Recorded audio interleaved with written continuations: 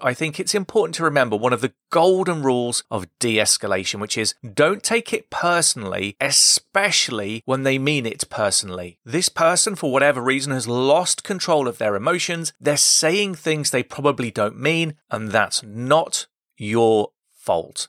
Welcome to the School Behaviour Secrets podcast. I'm your host, Simon Corrigan. My co-host is Emma Shackleton, and we're obsessed with helping teachers, school leaders, parents, and of course students when classroom behaviour gets in the way of success. We're going to share the tried and tested secrets to classroom management, behavioural special needs, whole school strategy, and more, all with the aim of helping your students reach their true potential. Plus, we'll be letting you eavesdrop on our conversations with thought leaders from around the world, so you'll get to hear the latest evidence-based strategies before anyone else. This is the School Behaviour Secrets podcast. Hi there, my name's Simon Corrigan, and welcome to School Behaviour Secrets. I'm going to do something new over the next few episodes while schools in England are off for the summer holidays, and it's a slightly different format that I'm going to call a quickfire strategy episode. The idea is I'm going to give you one idea or strategy to think about and use with your new class, all condensed into an easy to listen to 5 to 10 minute episode. And hey, if you're in another part of the world to me that has a different school calendar, say, then these tips are going to be perfect for using with the students that you're already teaching. Today's quickfire strategy episode is something I'm shamelessly stealing from a book I read a few weeks ago. It's all about how we think about the other person in a confrontation or outburst in a way that helps us feel less stressed and more empathetic and less unsettled afterwards. So it's a really positive strategy we can use in school to protect our own well-being when we're put under pressure. The book is Rangan Chatterjee's Happy Mind, Happy Life, and it is generally just an excellent book full of practical strategies for living a happier, more fulfilled life. So I completely recommend you buy it and read it, especially if you're a teacher experiencing lots of stress listening to this. I'll put a link to it in the episode description. And Rangan also has a very popular podcast too, all about living a healthy life and having a healthy mindset that I also recommend, called Feel Better, Live More. So I'll also link to that in the show description. And I want to say up front, no affiliation with Rangan in any way. I just love his books and resources. So let's imagine we have a situation where a parent has come into school and they're upset about an incident with their child. Let's say it's because you gave them a detention and they're here to fight for their child's rights, and they're immediately shouting at us in the corridor in front of some other students. For many of us, that would put us on the back foot, and we'd probably feel slightly surprised to start with. Then our adrenaline would start to surge, and we're most likely to do one of two things. We might feel threatened and back off and allow ourselves to become overwhelmed by this tirade, to get steamrolled and never make our point.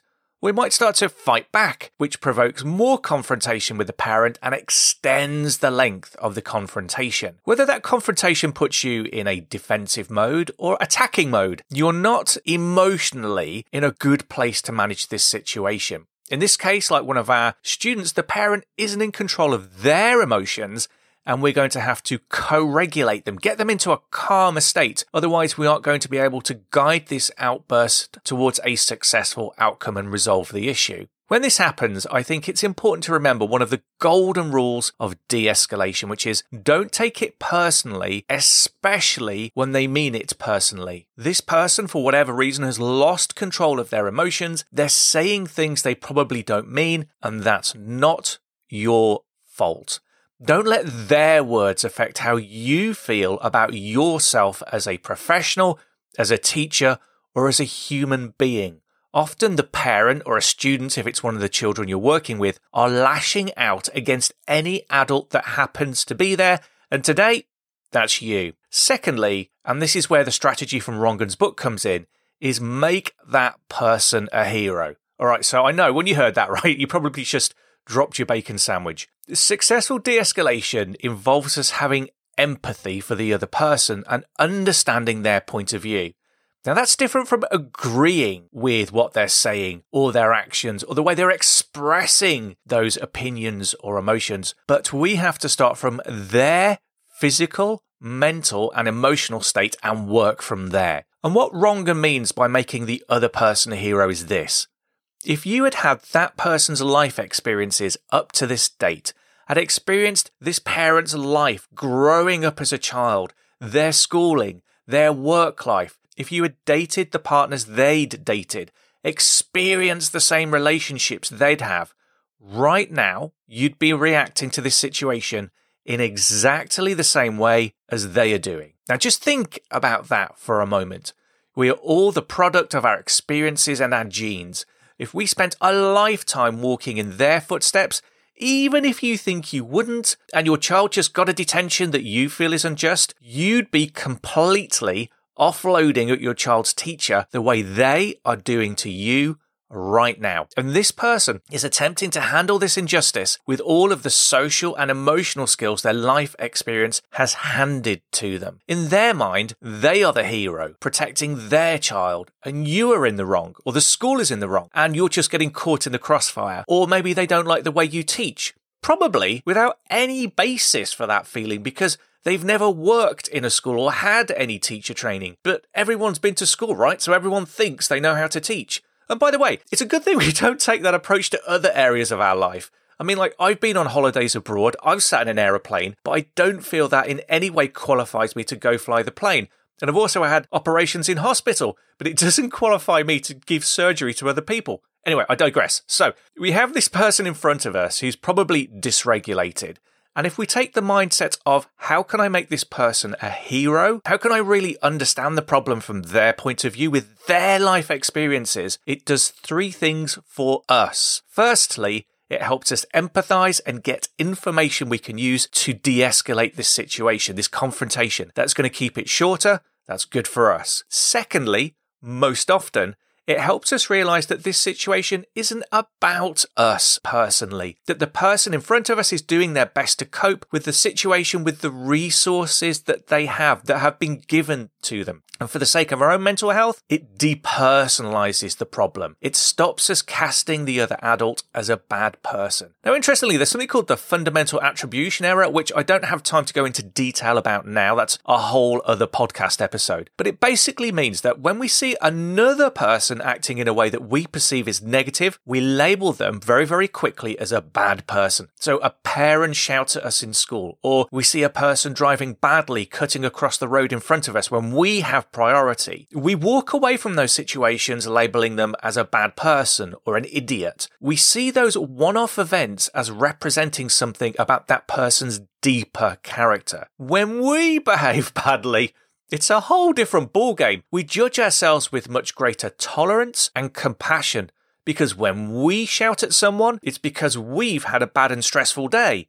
Or when we cut across traffic, it's because the traffic was awful and we were in a rush to pick up the kids from daycare before it closed. Our assumption is, I'm a good person, and these actions don't speak about who I truly am. They're exceptions to the rule, and we don't extend this courtesy to other people. So making the other person a hero is actually really important for you. When you go home at the end of the day, and you're sat there and the thoughts of the day begin to stew in your mind, it keeps the actions of the other person in perspective. When we stereotype the other person as bad, we feel like we are personally being attacked. When we cast the other person as a hero, doing the best with the skills they have in a situation in which they're out of their depth, it takes out some of the emotional sting. We're casting the other adult as a complex human being, which depersonalizes the conflict and puts us in the emotional driving seat. And the example I've given here is of a parent coming into school and shouting, but we can apply this technique of making the other person a hero to students as well. When a pupil starts swearing and walking out of class,